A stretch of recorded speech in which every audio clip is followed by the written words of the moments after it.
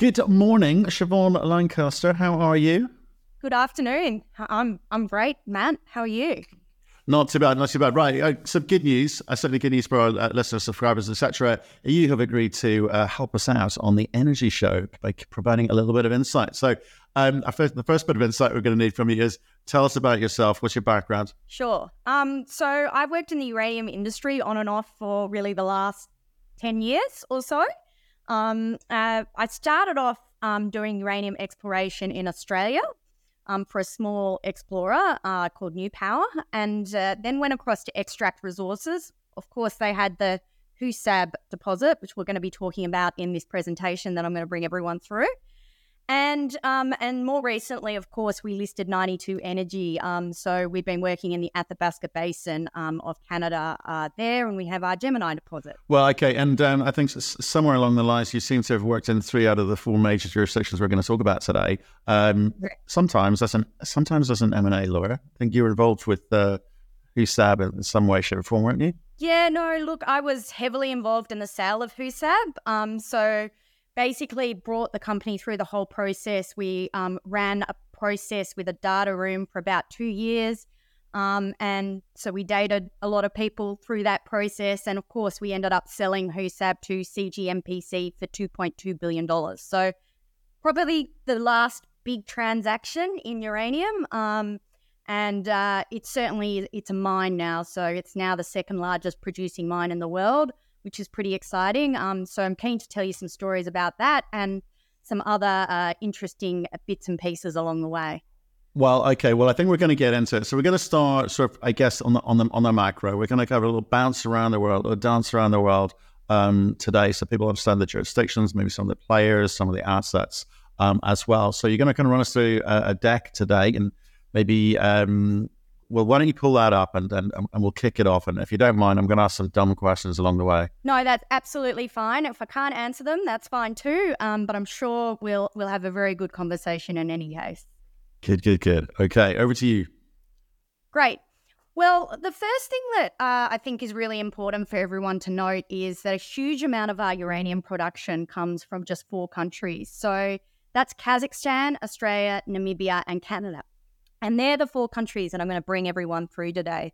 So Kazakhstan, obviously everyone knows, is 41% of the whole uranium market, followed by Australia at 13%, Namibia at 12%, and Canada at 8%. Normally Canada is number 2, but of course when this was done, there was some restrictions at McArthur River and COVID restrictions as well. So this will change slightly next year with the productions coming out of McArthur River. Just this map on the right-hand side just really shows where the known uranium resources are in the world. And you can see the massive blob over Australia. And that actually accounts for mainly the Olympic Dam project, which produce about 9 million pounds of uranium a year at the moment. And of course, we know is a byproduct from the copper and gold mine. So that's a huge resource sitting there in Australia. But of course, we have other great resources as well. And if you do a spin around the world, obviously Canada's got a lot of resources, Kazakhstan and Russia. Just before you go, obviously it's kind of interesting. Actually, it was the Olympic Dam, obviously a major copper mine, and uranium as a byproduct. So I think when uranium was $20, $25, it's a meaningless byproduct. It was almost sort of dumped into the market, sold to traders. Do you think Correct. Now with the uranium price kind of creeping up to, well, ask price was, as of yesterday was $73, and it kind of feels like it's going to sort of stride confidently towards $100 this side of Christmas from what we can see.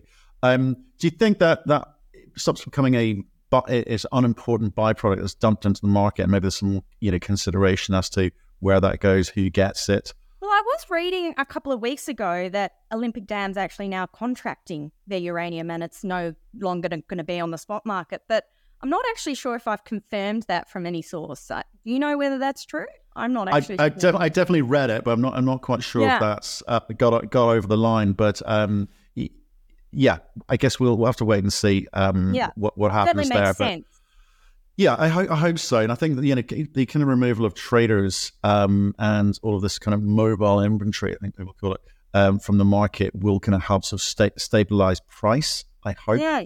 And all the demand side will also be quite keen to actually work out how they get it, where they get it from, and maybe contracting will become a little bit more prevalent again before Christmas. We shall see. We shall see. Yeah, well, my Right. understanding, sorry, just to interrupt, my understanding is that the two biggest producers in the world, Kazatomprom and Cameco, are all sold out. So there's no loose inventory coming out of them into the spot market anytime soon. So, Exciting. if you take Exciting. VAT out of it, there's not much inventory in the market there, is there?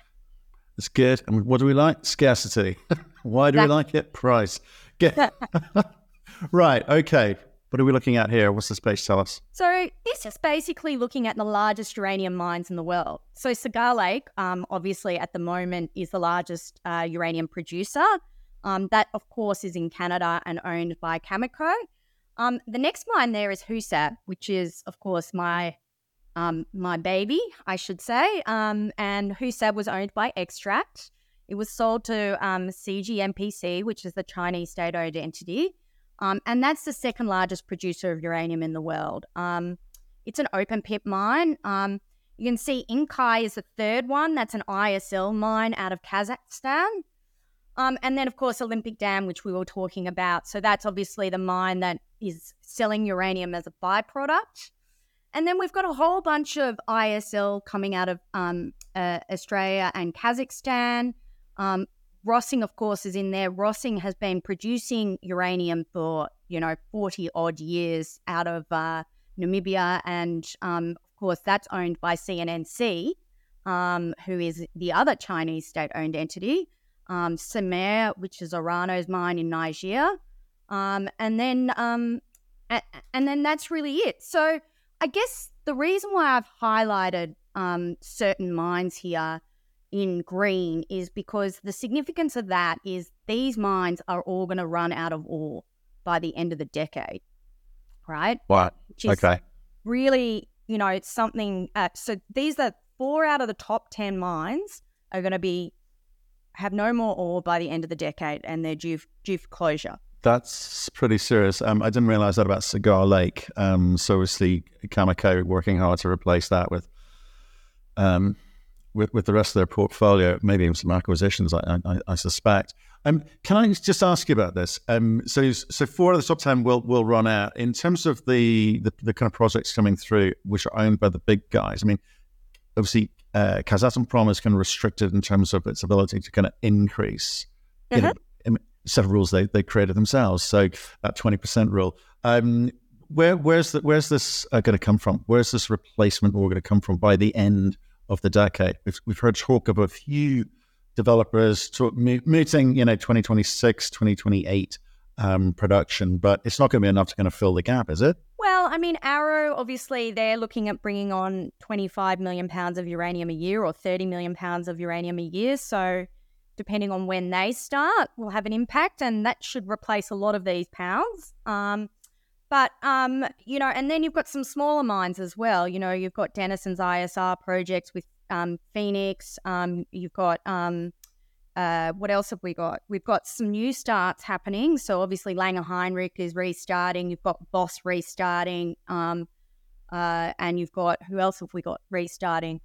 I'm missing someone. Peninsula restarting, and there's someone else in there that I'm missing. But in any case, there is replacement coming through.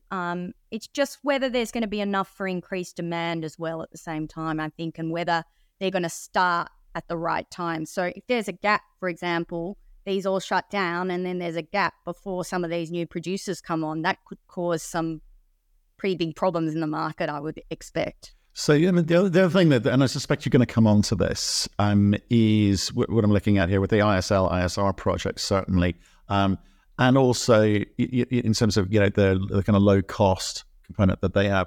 The other side of that coin is things like Husab and Rossing and Semer, etc.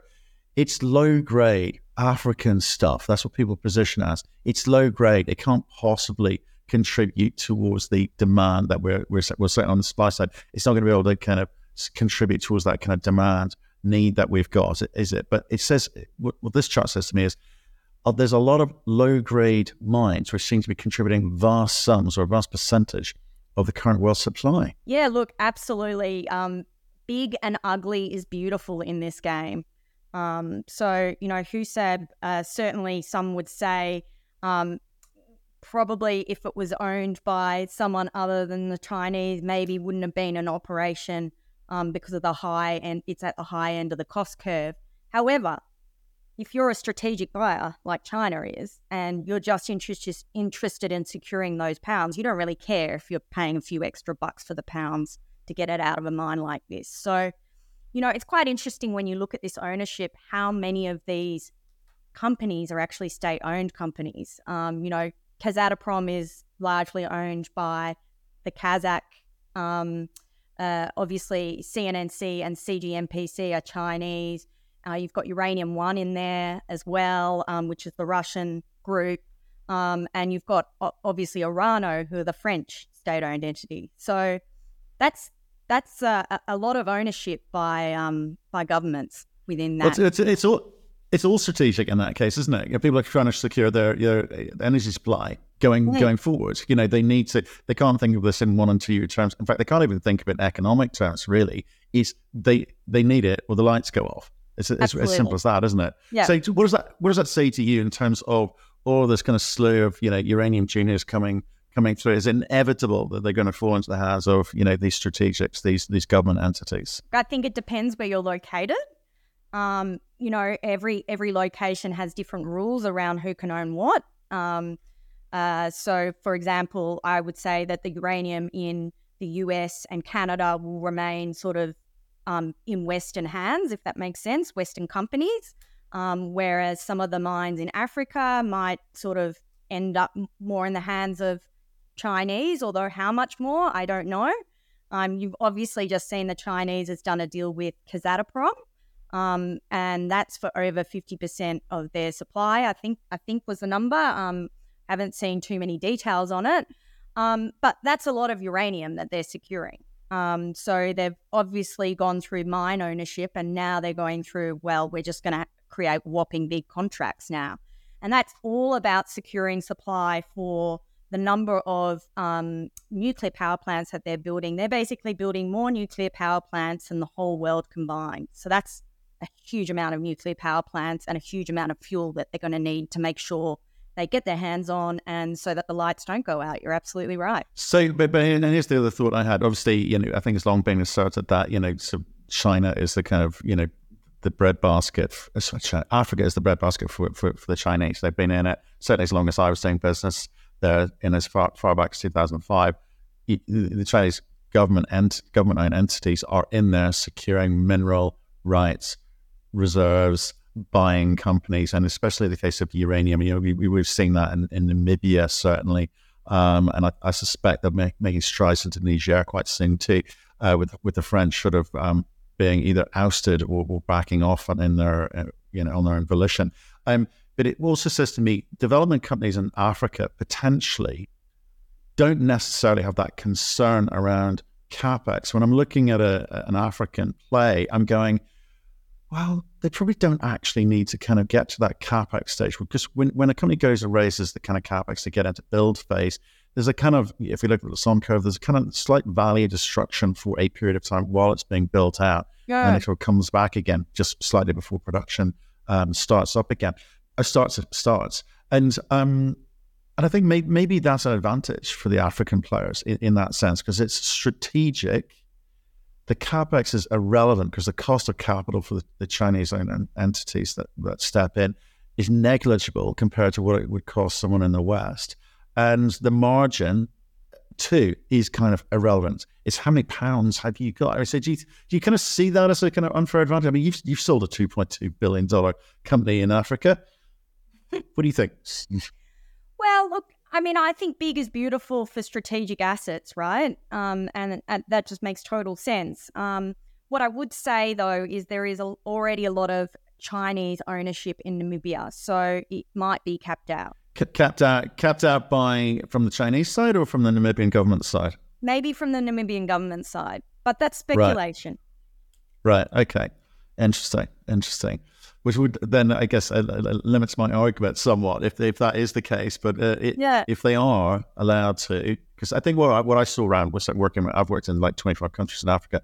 What I saw is that you see more holistically. You know, so say if Chinese did want to buy a uranium company, it would be bundled in with a bunch of other investments and acquisitions at the same time. It's kind of like joined up thinking, which I love about the Chinese, because they're going, right, what's it going to take to get this deal over the line? Oh, we'll build some roads, we'll build a hospital, we'll lend you some money for whatever sovereign wealth fund type structure that you want to create. So I wouldn't count the Chinese out. If they need it and they want it, they'll find a way. And well, money they do talks. have ownership. They've got 30% of ownership in Langerhans, don't forget. They've got Rossing. Yep, They've got yep, Husab. Yep. Very, very much the energy. I think, the Namibian government are trying to position. They've also got offshore oil now in Namibia. So it's getting to be a little bit exciting. It's a little energy hub for Africa at the moment. It's a great jurisdiction to work in, Namibia. I can't talk more highly for any jurisdiction.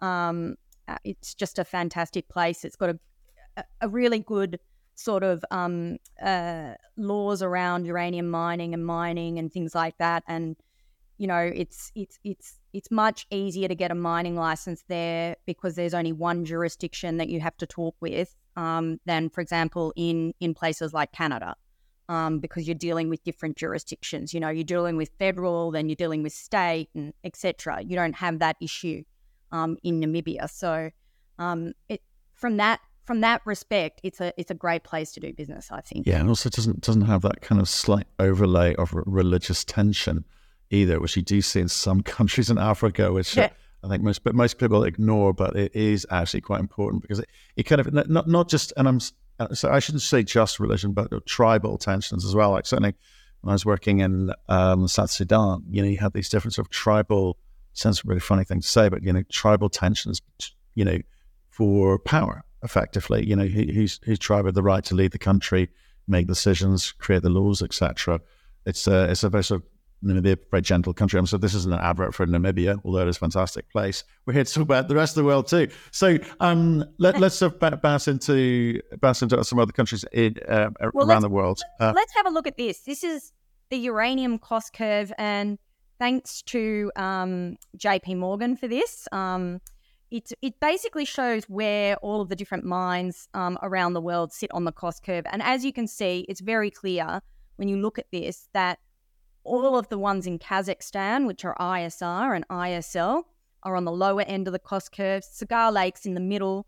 That's probably because the grades are just so high. But it's got some very technical mining techniques. And then you've got Husab and Rossing sitting at the top end of the cost curve. So it's interesting to note.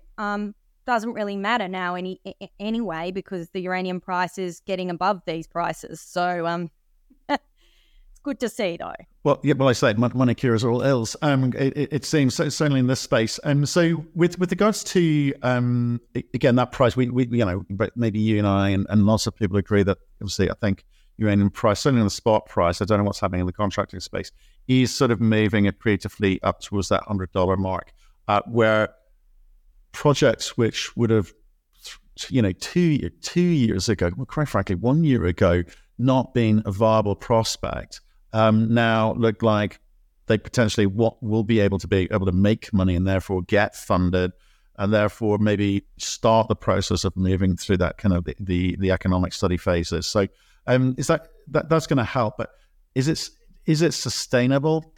Will we see these violent moves that we do in some other commodities, or is the demand just too strong? Look, I think the demand is very strong. I think you're gonna need more uranium than what we can even imagine coming onto the market for the demand that we're about to see. So, I would argue that there is a space for all projects to be developed at this point in time. Right. Okay. Well. And for further exploration and discoveries. Of course. Look, top right, folks, top right. Okay, well, okay. So that's kind of helps us understand the kind of where projects and even kind of jurisdictions sit in terms of that cost curve. Obviously, heavily skewed on the left towards ISR, so in situ leach or in situ recovery stuff, versus kind of the sort of other kind of maybe open pit underground projects elsewhere in the world. Okay, good. Anything else we need to know there? Nope, that's it. We'll go on to this slide. So thank you, on Bannerman. Namibia again. Right, so we're going okay. to Namibia first, and then we're going to go through Australia and Canada and with Kazakhstan. I'll probably focus on the things that I know more about. So Kazakhstan will get the least amount of time. But look, let's have a look at this map. You can see Rossing here. So Rossing has been a mine, as I said, for many, many years. It was owned by Rio Tinto for a very long time, and it was only recently sold to CNNC in 2021. That is only 5 kilometres from Husab. In fact, Husab's original name was Rossing South. It was a bit of a marketing ploy when it was first discovered, but we decided to rename it after the mountain range that goes along the side of there. So that's the name Husab.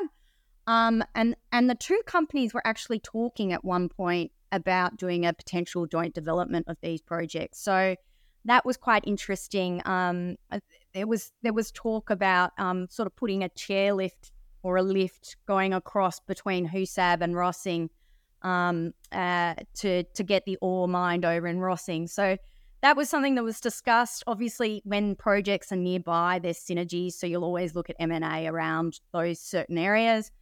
The other funny thing was Rio Tinto used to have picnics at Husab for many, many years and never thought to put a drill hole there. So it took someone like our team at Extract to come along, stick a drill hole in, and bang, there's the biggest deposit in the world, or one of them. So 500 million pounds of uranium at Husab. I can't understate how large that deposit is. It's absolutely massive. And of course, Paladin's Langer Heinrich was in production during the last cycle. They're about to restart production there. And you've got Tubis, obviously, and of course, Etango, which is highlighted here because this is Bannerman's slide. So Etango is one of those projects which could, be developed during this cycle, which would be great for Bannerman. Obviously, this is really a leverage project to the uranium price because it's very low grade, but it's quite large. So that's the good thing about that. Now, of course, Trikopi is also in here, and you can see they had a little bit of production at one point at Trikopi. So Trikopi was famously sold during the last uranium cycle for some extraordinary amount of money, like in the billions. And unfortunately, the grade never worked out in that project. So it's sort of been sitting there. And not but it hasn't gone away. It comes back to our point about if it's been the price that you can get for uranium will incentivize will be the incentive as to whether or not people can think they can go back in there. And of course, as a banker, I'm thinking, well, will the price stay there? If I'm going to lend money, that I got to believe that the price will remain high. That demand will outstrip supply.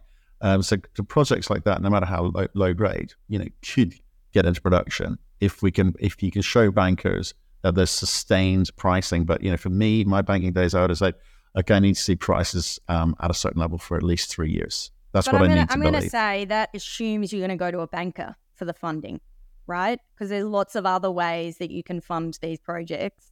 You can fund off-take agreements, through partnership arrangements, part equity. There's lots of different ways you can do it. On the equity side, that I think that's the bit I'm kind of focused in on. Like, obviously, debt in terms of off-take or strategic money from people with big balance sheets is fine. But if there's any component of equity, that's certainly what I would be asking for, is like sustained pricing. So. Yeah. I guess these are different times. These are different times potentially. So therefore, maybe there's alternative financing around, which one is less dilatory if you're a public company, and two, it may not cost as much if it's coming from a strategic investor, i.e., a state-owned entity. Yeah. So we shall see what that looks like. Interesting time ahead, that's for sure. Look, this is a slide from Extract's Extraxol sort of presentation many years ago. So this is from 2012. But I just thought it was kind of interesting because what it does is it shows the deposits. Now, some of these might have grown, some of them might have shrunk, but it shows the deposit sizes, and you can see the larger the deposit, the higher up it is on the graph. So obviously Husab is just massive compared to everything else. But basically you have the grades as well. So Langer Heinrich is really an outlier in terms of where the grade sits in Namibia. It's quite high grade for the Namibian deposits. Rossing's obviously getting a bit lower. And then, of course, Atango, which we've just been talking about, is down here, and Kopi is, sort of further back. So that's it. Just looking at this, like, for instance, like, just talking to people in the industry, things like Langer Heinrich, which is obviously Paladin's project now, is, they high graded the purchases out of that back then. So in terms of the grades today, 10, 11, nearly 12 years on, is that a challenge for people like that, or does it just kind of fall back into the pack, as it were, in terms of the grades? I think if they're super low grade, it can be a challenge. So you have to have a bit of grade in there to make it work. But look, I'm not a processing expert. It's really outside my area of expertise, so I'm not going to comment too much about it. But there's certainly ways to upgrade these things. Okay. Right. And so what's the takeaway from this? I mean, it's 2012. I mean, things will have changed, I guess. So don't read too much into this. It just basically shows they're all pretty low grade in Namibia, but they do work, right? Yeah. Rossing working, you got Langer Heinrich working, you got Husab working. Yep. Okay. And this is for everybody. Whoa! Look at that thing. Is this your big ugly baby? I tell you what, I was nicknamed the daughter of Husab by the Chinese after they purchased this mine, which is kind of sweet. So thank you to all the guys at CGMPC for that. But this is fantastic. We had 20 drill rigs on site trying to delineate this resource. And the aim of the game was to get the resource as big as possible so that it would assist us in the sale process and the feasibility, right? So obviously everyone knows that you need an indicated resource to run a feasibility over that resource. And, the bigger the resource, the better the economics look, right? So 20 drill rigs going like the absolute clappers on that project. And you can see here, it's a very deep pit. It's a big pit. So basically there's a pit 1 and a pit 2. I don't know whether both pits have been built yet, but when they are both in operation, it will be bigger than the Kalgoorlie super pit, if anyone's ever seen that. So pretty massive and impressive in scale. That really is, because I was looking at when I was in Namibia, actually, I promise you folks, it's not a Namibia show, but it's starting to sound like it, when I was looking at I was on the Bannerman site, and then went back with it and had a presentation from their team. But the size of these pits, and then when you kind of you don't really understand until you're standing there looking at the ground, the extent of it. 1.5 kilometers wide by 1 kilometer, and then it just goes down and down and down. It's a kind of, for Namibia, it's kind of earth moving exercise. It's an engineering exercise of efficiencies in terms of how you process this rock in the best possible way to. Those small percentages matter down at that level, but it works. It does work. Does work, exactly. But, okay. We're going to move to Australia now. Yay. Hang on. Can I just say, so I was born in Australia. Were you born in Australia? I was actually born in Australia. I was born in Sydney. You're born in Sydney? Yeah. Get you. I never ever thought I'd live in Perth, but there you go. There you go. Right, go on then. Right, what are we looking at here? Okay, so what we're looking at is a map of Australia. Now, everyone would be familiar with our anti-nuclear stance in Australia, thanks to the Labor Party and the Greens. But basically, they've, throughout Australia, brought in a lot of exploration and mining moratoriums around, uranium mining. So, for example, Queensland, New South Wales, Victoria are total no-go zones. The Northern Territory is 50-50. So part of the Northern Territory, the uranium mines are in Kakadu National Park. They can never be mined. South Australia is extremely uranium minely friendly. So this is basically where our current existing 2 mines operate. So we've got the Beverley mine and we've got Olympic Dam. Beverley is an ISR project, and Olympic Dam, of course, is that massive copper gold project, which has so much uranium in it as well, but it's a byproduct, right? So that's about 9 million pounds coming out of Olympic Dam. And of course, Honeymoon is soon to start. So that is right there. Shout out to Boss and Duncan at Boss, who is very busy trying to get this back into production. And I think he'll be very successful in that. So looking forward to seeing another mine up and running in Australia very soon. And then we've got the Northern Territory here. So the Northern Territory has an interesting history. So Narbarlek was a 20 million pound uranium deposit that was mined in a month. So mined and stockpiled, and all done in a month. You had Ranger, that was owned by Rio Tinto ERA, and that was basically mined for, again, many, many years. It now has a $1.5 billion price tag for rehab over it. It's right on the edge of the Kakadu National Park. And then, of course, you have Jabiluka, which is really one of the most beautiful looking uranium deposits in the world. And that, just to give you some context, has 313 million pounds of uranium in it and will never be mined. Well, you know, this is the thing that I'm learning about mining as I go along. I think I've seen, and we're bouncing around a few jurisdictions here, which is great, but, you know, as I have for the past many years, too many years, look at these various jurisdictions, you do have these kind of political risk situations of, you know, South America in terms of, you know, social engineering, social distrust. You've got First Nations issues, you know, in North America more broadly. And when people say never, I think it's a funny thing, because it will eventually, because we're going to need this stuff eventually. And I think, as we've seen with uranium specifically, political change is inevitable when something is needed, not wanted, needed. And I think the energy crisis has, you know, led politicians to perhaps reevaluate what their vote-winning strategies look like. And so we've seen in Europe go from, you know, kind of slight distrust and disdain for nuclear as a solution through to this is now critical to our energy cost crisis, which we've still got over here. Energy prices are still high. It wasn't just a sort of a figment of our imagination during COVID.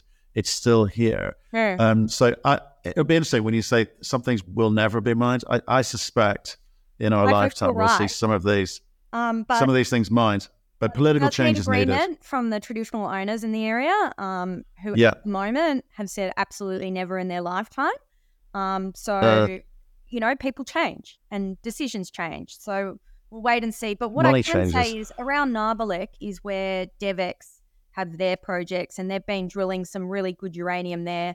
It's also unconformity uranium, so very similar to what they've got in the Athabasca Basin. And they've been drilling very similar stuff to us, the DevEx team. So just a shout out to the DevEx team. Obviously, Urali and Kintyre are both owned by Cameco.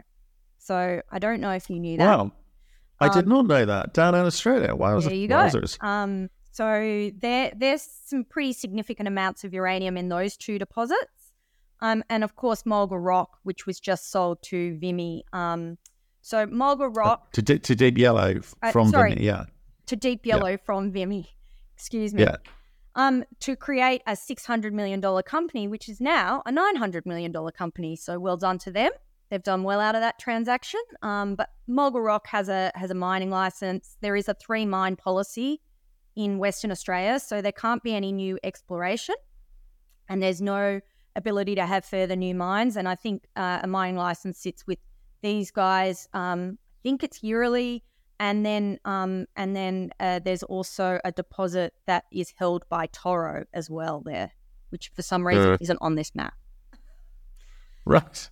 So okay. Yeah, so you can see here who all the owners are, and they're basically your BHPs, your Rio Tintos, Heathgate Resources, which is a privately held company, and Caser, and Boss, of course, which we would know is a listed company, and of course Cameco, you can see here, and Walloona.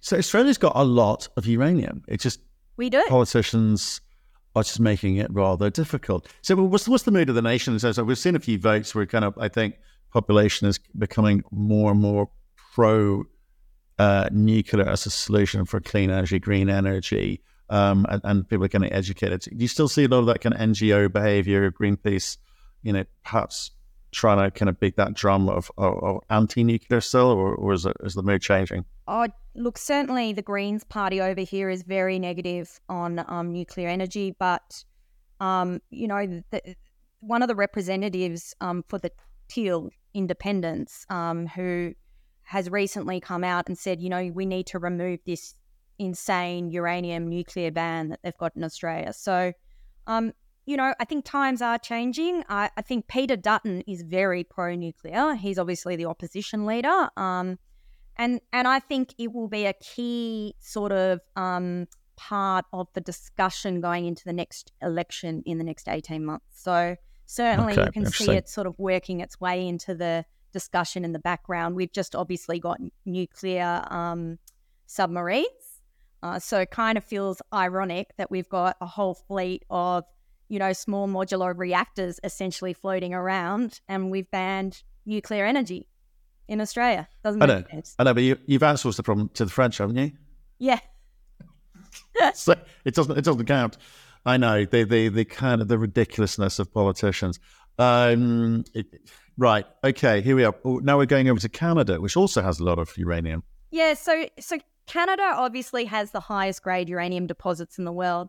So I've just put this uranium intercepts sort of chart here. I'm not sure whether you can see this, but the grades are just massive. So F3, Forum, Canalaska, 92 Energy, of course, which is my company, and Baseload, they are all Canadian companies, and they're all at the top of the uranium intercepts there. So really, they're very, very high grade deposits. The Hurricane deposit, had grades up to 70%, like pure black when it comes out of the ground, which is pretty nice to see. And that resource, of course, which was discovered by one of our directors, Steve Blower, has an average grade over 20%. So that's pretty amazing. It's pretty incredible. Now, Canada only has 2 operating uranium mines. They've got McArthur River and Cigar Lake. Rabbit Lake was in operation until recently, which we can go through. That, of course, is very similar to the GMZ deposit that we're drilling at the moment. We can talk about that in a bit. But there's certainly lots of activity in the Athabasca Basin. It's a great address, and, as I've said before, who wouldn't want to be there? It's not the only place for uranium in Canada. There is also a deposit which is held in Labrador called Michelin, which has over 100 million pounds of uranium, and that is owned by Paladin. Right. And is that with the Labrador stuff, does that tend to be slightly different in the sense that it's lower grade than you're sort of seeing here over in Athabasca?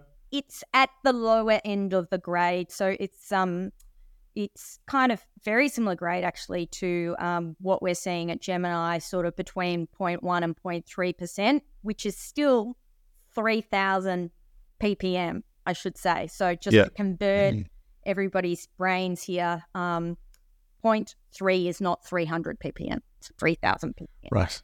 Right. And so in terms of compared to when we're looking in Africa, the Namibian stuff, that's still significantly higher than that. Absolutely. So your average grade at Husab, which is one of the higher grade ones, is about 450 ppm. Right.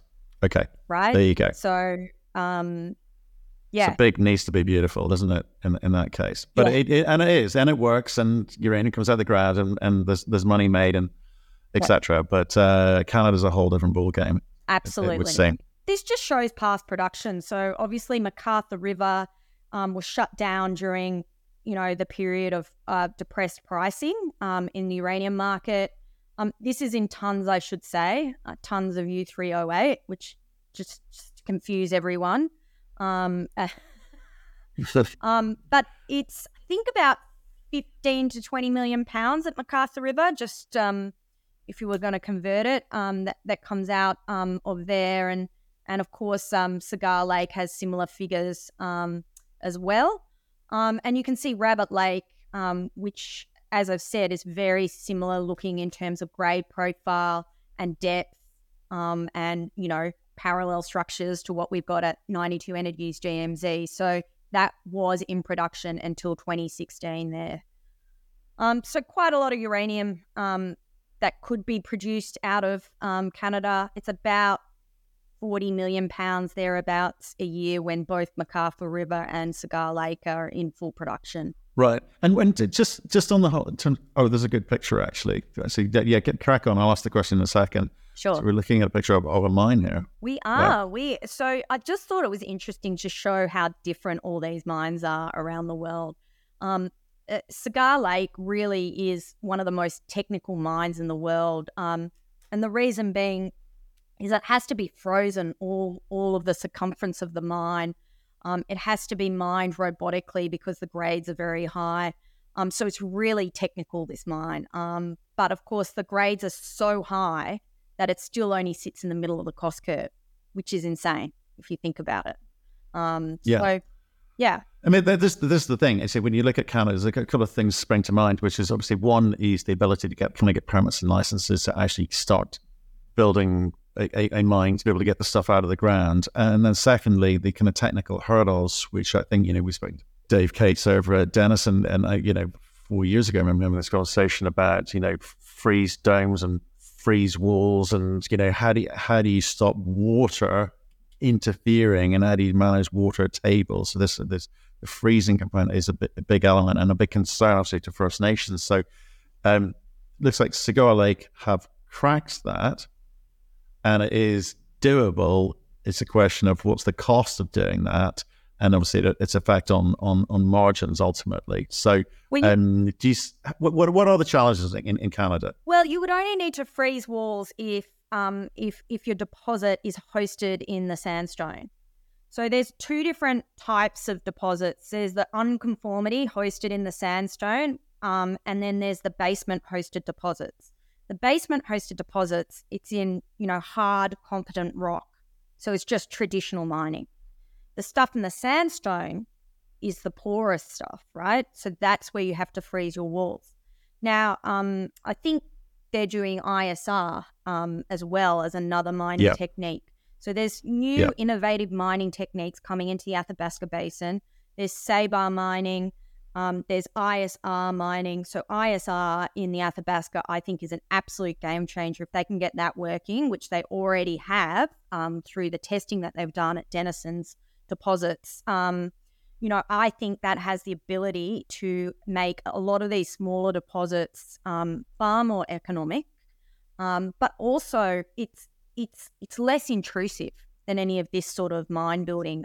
So it will get you through the permitting process more quickly, I would think, an environmental process, etc. So ISL is very exciting, I think, and definitely something that I'm on the lookout for. Okay. So it's less intrusive, but it's less intrusive on the surface. I guess there's still challenges underground, and they're going to have to, certainly, conversations with Denison, they've still got a lot to kind of prove. They feel they are going through the phases, and they will be able to kind of come out the other side with that. So I think it's always important to kind of deal with some of every jurisdiction has its own challenges. Africa's kind of quick in terms of permits and licensing, etc. But you're dealing with the low grade component and maybe the skill shortage component, and water. And lack of water. The opposite to this. Desalination, plants required, etc., etc. Australia has its own political challenges, and that's before we can get into permitting and licensing, etc. Athabasca, lot of water. We're looking at something there, and there's a lot of mines, not just uranium, suffer from this water challenge. So It's interesting. Mining's not easy, is it? No, it's not easy at all. But that's why we love it. It's so dynamic. Nothing is the same. Every deposit is different. Every commodity is different. That's what makes it a great industry to work in. And shout out to all future women out there. Get into it. Well done. Well done, you. If only the world was run by women, we'd have less wars. Yeah, I suspect less wars and more organized. If my household to go by, right? Okay, so what are we going to look at next? Kazakhstan. Now, this, of course, is the area that I know least about, but of course, oh, don't worry, I got you. It represents I've been there. I've worked 41% of the world's uranium. So they use ISR. They basically, at the moment, they create their own acid to do that process. They have 26 deposits, which are grouped into 14 asset clusters. And they have lots of JVs and subsidiaries and different people working with them. So obviously Cameco, they own 40% of the Inkai joint venture. There's obviously some joint ventures with the Russians on some of these projects as well. They've kind of come from nowhere. They were not producers of uranium until sort of 2000 or so, I think is the first production that they started. So they've really come and really changed the way the market works quite substantially.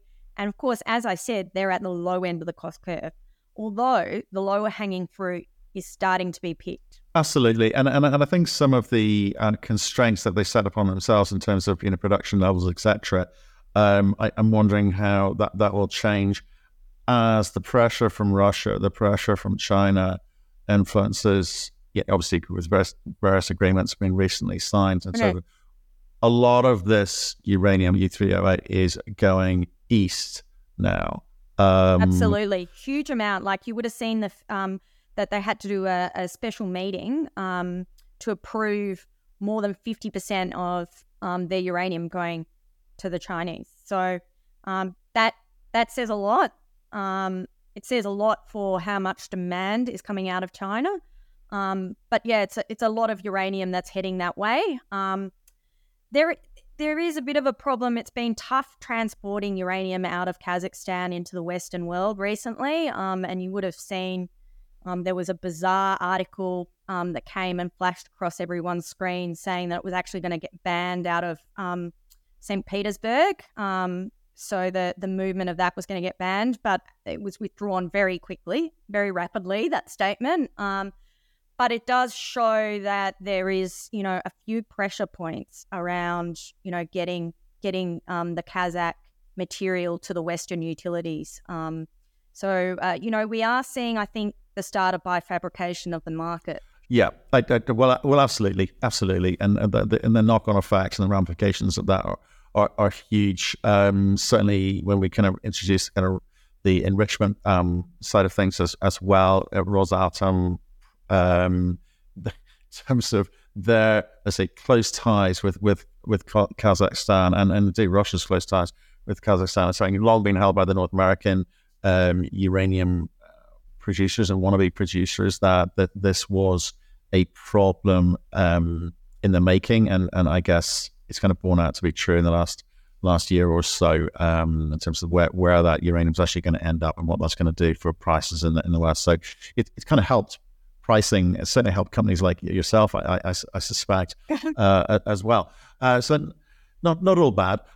You would have seen that production increased recently. For 2025, it's increased now to the 100% that they can actually produce under the rules over there. Yeah. But it's fully contracted.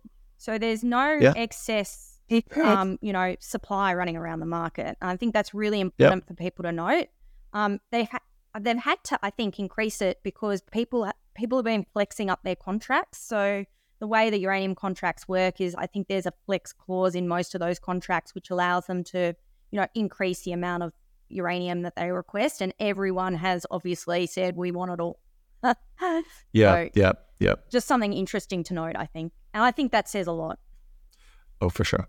So that's just what ISR looks like. It's not much to look at, really. I know. It's like say it's not. It's kind of like non. Well, it kind of just looks like a field, doesn't it? Yeah, it does. we're not compared to that compared to the fish you just showed us, where it's kind of it sort of takes over a bit. So yeah, what's the big white building? I wonder. I do not know. Do not know what's in there. Some sort of processing or something. Maybe they store the acid in there. Right. There we go. Good. Okay. Right. Well, that is about it from me. Unless you've got any more questions. No, that's kind of it's kind of good. You know what I liked about that was it showed there are different types of mines, different sorts of challenges per jurisdiction. There's in some places there's a lot of uranium. We just kind of politicians need to kind of get out of the way of themselves and let people do this in a responsible, considered manner. And obviously, all of that we didn't talk about ESG or social license or any of that good stuff, but that is kind of critical, and you can sort of see why, because some of these mine sites are just vast and take over the land. And these pits are super pits, and some people may consider them an eyesore, and others may be considering what sort of damage it's doing to water tables, etc. So mining has got to be held accountable, and I think it is upping its game.